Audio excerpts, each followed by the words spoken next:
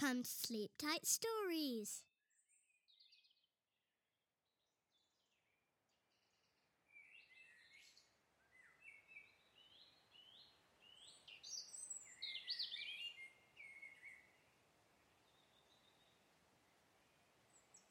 Owl with the great head and eyes.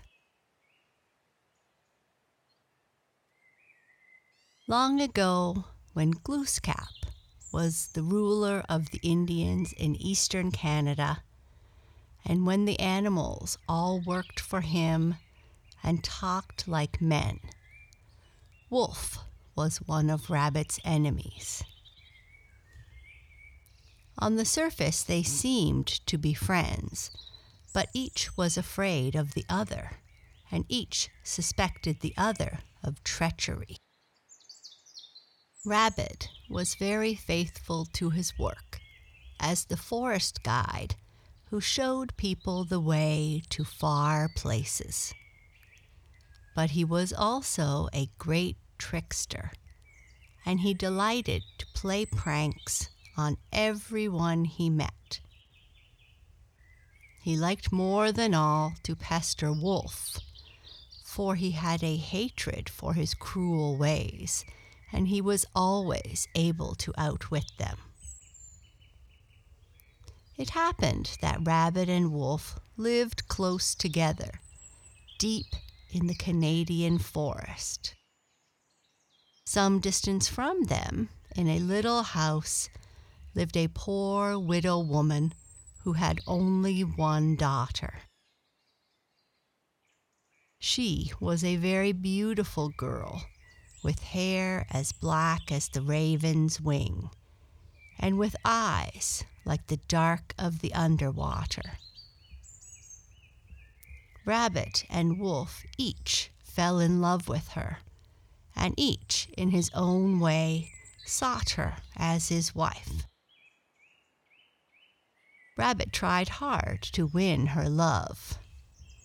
When he went to her house, he always dressed himself in a soft brown coat, and he put a bangle around his neck and bells upon his feet. And often he played sweetly on his flute, hoping to charm her with his music, for he was a great player upon the Indian pipe. And he tried to grow a mustache to hide his split lip, but he had little success, for his whiskers would not grow thick, and he has the thin, scraggy mustache of a few hairs to this day. But no matter what Rabbit did to adorn himself, the girl gave him cold looks.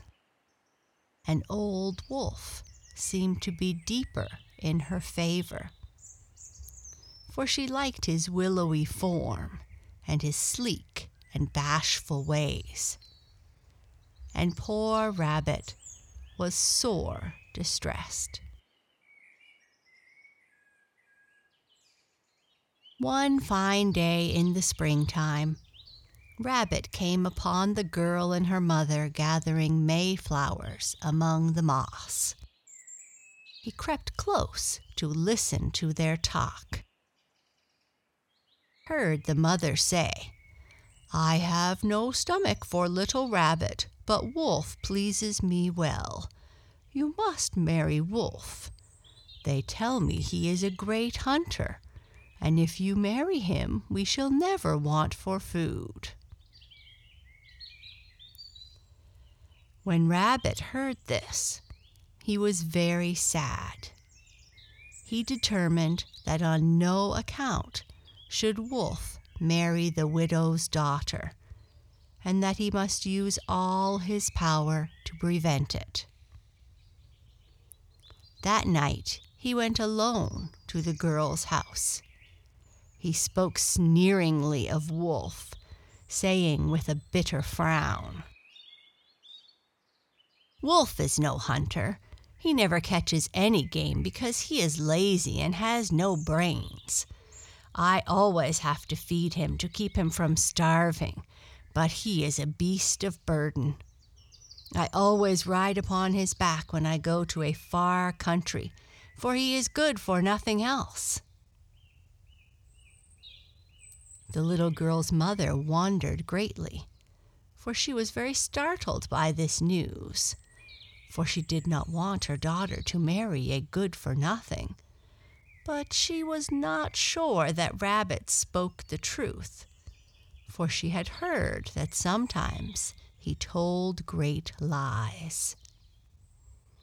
So she said, "If you will ride Wolf over here, I will believe you, and he shall not marry my daughter, and you shall marry her yourself."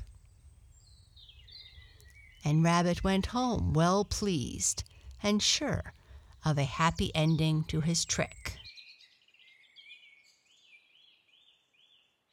The next day, Rabbit purposely met Wolf in the forest, and he said, "Let us go together to see the widow's daughter." And Wolf was glad to go. They had not gone far when Rabbit began to cry. Then he lay down on the ground and rolled and moaned and rubbed his belly as if in great distress. "Oh, I have a sharp pain in my belly," he sobbed. "I cannot walk any farther. If I walk, I shall surely die, and I cannot go on unless you carry me on your back." Wolf willingly agreed, for he wanted to see the beautiful girl, and he was very sorry for poor Rabbit in his pain. And Rabbit, laughing to himself, climbed on Wolf's back. Wolf ran along, not feeling the load, for Rabbit was very light. They had not gone far when Rabbit cried again and said, "I cannot ride without a saddle, for your bare back hurts me and gives me blisters." So they borrowed a little saddle from a field by the way and put it on Wolf's back. Soon Rabbit said, "This is fine fun. Let us play that you are a horse and that I am a great rider. I should like to put a little bridle on you and to wear spurs on my feet and to carry a whip." And Wolf, wishing to please Rabbit to make him forget his pain, gladly agreed. So they borrowed a little bridle and spurs and a whip from another field nearby, and did as Rabbit asked. And together they went to the girl's home, Wolf trotting along like a little horse, and Rabbit laughing to himself, sitting in the saddle with his spurs and his whip, holding the bridle reins. When they drew near the house, Rabbit made a great noise so that the mother and her daughter might look out to see where the shouting came from. He called loudly, "Whoa! Whoa!" And the girl and her mother opened the door and looked out at them in wonder. Then, as they were looking out, Rabbit, chuckling to himself, struck Wolf a stinging blow with his whip and stuck his spurs deep into Wolf's sides and called out loudly that he was a lazy beast. Wolf jumped and plunged and kicked because of the prick of the spurs and the sting of the whip. He was very cross, but he said nothing. Some distance away, Rabbit tied Wolf to a tree, saying, "Stay here and I will send the girl to you."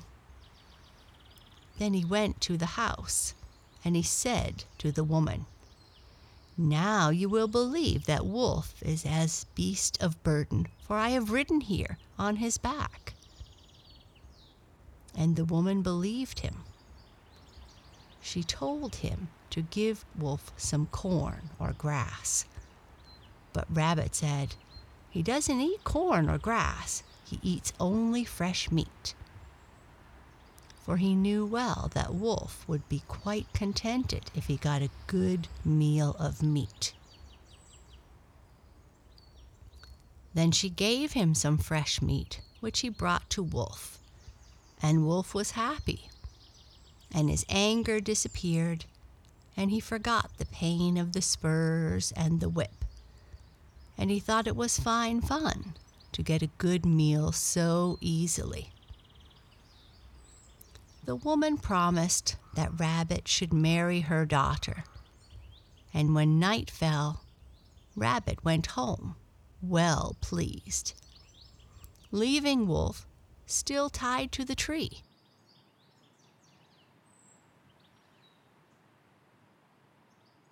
It was so dark that Wolf did not see him leaving the house, and for a long time he thought he was still inside, and he waited long in the starlight. At last he grew tired waiting, for he was hungry and he was cold, standing still in the chill night air of early spring.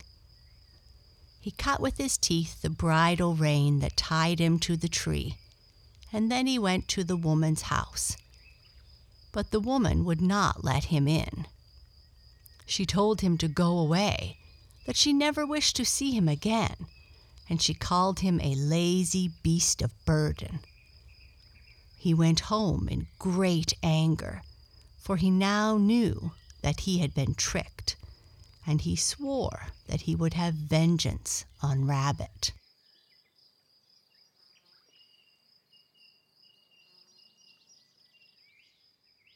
The next day, Rabbit learned from the woman that she had spurned Wolf from her door, and he knew that Wolf realized he had been deceived.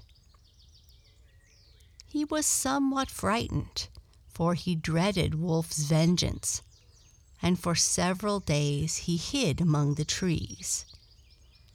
Then hunger drove him out, and he went forth to look for food. One evening he entered a garden in search of cabbage, and he was busy robbing it when the people who owned the garden spied him. And they said, "Here is the thief who has been stealing our vegetables. We will catch him and teach him a lesson." Before Rabbit knew it, they were upon him, for he was eating heartily. He was so hungry, and they caught him and bound him fast to a tree, and went to get scalding water to pour upon his back, to teach him not to rob their garden again. But while they were away, Wolf came along. He too was very hungry, for he had eaten no meal for many days. But he was glad when he saw Rabbit, for now he thought he would have his revenge. Rabbit saw him at a distance, and he resolved to try another trick on him, and to hail him as if he thought he was still a friend. And he cried out to him, "Help me, Wolf, help me! The people here asked to eat up a nice little lamb, and when I refused to do it, they tied me up to this tree, and they have gone to bring the lamb to me." Wolf was too hungry to be cautious, and he forgot all about Rabbit's tricks, for spring lamb was his favorite food. And he said, "I will eat up the little lamb," and he smacked his lips as he spoke, and thought of the nice, tender meal he would have. Then Rabbit said, "Untie me and take my place, for the people will soon be here with the lamb." So Wolf untied him, and Rabbit in turn bound Wolf fast to the tree, and laughing to himself because he had again outwitted Wolf, he ran rapidly away. Far off, he hid behind the trees to see what would happen. Soon the people came back, carrying the pots of scalding water. Wolf saw them coming, and he was in high spirits, for he thought the lamb he was to eat was in one of the pots. It was moonlight, and in the shadow of the great tree, the people could not see very clearly, and they thought Wolf was Rabbit, still bound fast where they had left him. So they poured the scalding water on his back and kicked him and knocked him on the head with a big stick. And they said, "Now, thief, we have taught you how dangerous it is to rob gardens in the spring moonlight." Wolf howled with pain, for his back was blistered and his head was sore, and Rabbit heard him, and he sat on a log and shook with laughter because of the success of his prank. Then the people untied Wolf and let him go. He went away warily among the trees, and he again swore vengeance on Rabbit. And he resolved to get it as soon as he set his eyes on him, for he knew he had been tricked a second time. For several days he searched for his enemy. At last, one night of bright moonlight, he came upon Rabbit sitting in a patch of tobacco plants, eating his fill and contentedly chewing the tobacco leaves. Rabbit's mouth was full of tobacco, but he laughed loudly when he saw Wolf's back bound in bandages because of the blisters, and his sore head tied up in a cloth. But when he saw Wolf's angry eyes, he was frightened, and he ran away into the woods. The moon was shining in the forest, and Wolf could catch a glimpse now and then of his brown coat among the trees, and he chased him for a long time. Rabbit tried all his tricks to shake him from his tracks, but without avail. At last, when Rabbit was almost worn out, he took refuge in a hollow tree, into which he slipped through a small hole where Wolf could not follow him. And Wolf said, "Now I have him in my power. I will have revenge. But first I must go home to get my axe to cut down the tree."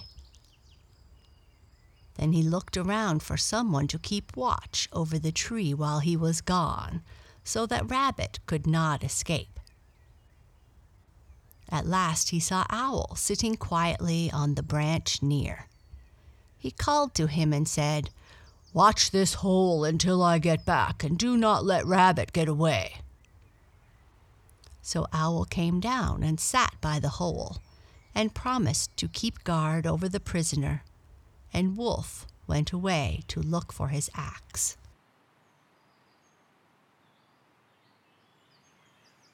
But Rabbit was not caught yet. He had another trick left. After Wolf had gone away, he called to Owl, sitting by the hole, and said, "Owl, come and see what a nice little room I have here in this tree." But Owl replied, "It is too dark. I cannot see." Then Rabbit said, "Open your eyes wide and put your face close to the hole, for I have a light here and you can see easily." Owl did as he was told, for he was a curious fellow. Rabbit had a great mouthful of tobacco juice from the tobacco leaves he had been chewing, and when Owl put his face close to the hole, he squirted the juice into Owl's eyes. Owl screamed loudly, for his eyes were smarting and he was blinded by the juice. He ran around the tree and stamped and shrieked and rubbed his eyes, trying to relieve them of their pain. And while he was about it, Rabbit slipped out of the hole and ran away. And Owl did not know he was gone. Soon Wolf came back carrying his big, sharp axe, and he said, "Now I shall have him at last." And Owl was afraid to tell him about his sore eyes. They were still open wide, and he could not close them. At once, Wolf chopped down the hollow tree. Then he split it open from end to end. But there was no sign of Rabbit. Wolf then thought Owl had tricked him and that he had helped Rabbit to escape. But Owl said he had not. He sat with his eyes wide open, staring strangely and moaning and making strange noises because of his pain. Wolf thought he was laughing at him and taunting him, for he did not know the meaning of Owl's strange cries, and in his rage he fell to hitting him over the head with his axe handle until poor Owl's head was swollen to a great size. And Owl cried, "Hoo, hoo, hoo," and his eyes stared from his swollen head even larger than before. Then Wolf went on his way, resolving to keep away from Rabbit. And since that time, Owl has cried, "Hoo, hoo, hoo," at night, for he still remembers his pain, and his head is still swollen and bigger than that of other birds because of the beating Wolf gave him with his axe handle. And his eyes are still large and they stare strangely, and he cannot look at light, and he is blind in the daylight because of the tobacco juice Rabbit squirted into his eyes. And since that night, Rabbit and Wolf have avoided each other, and they have not lived in the same place, and they have never since been friends.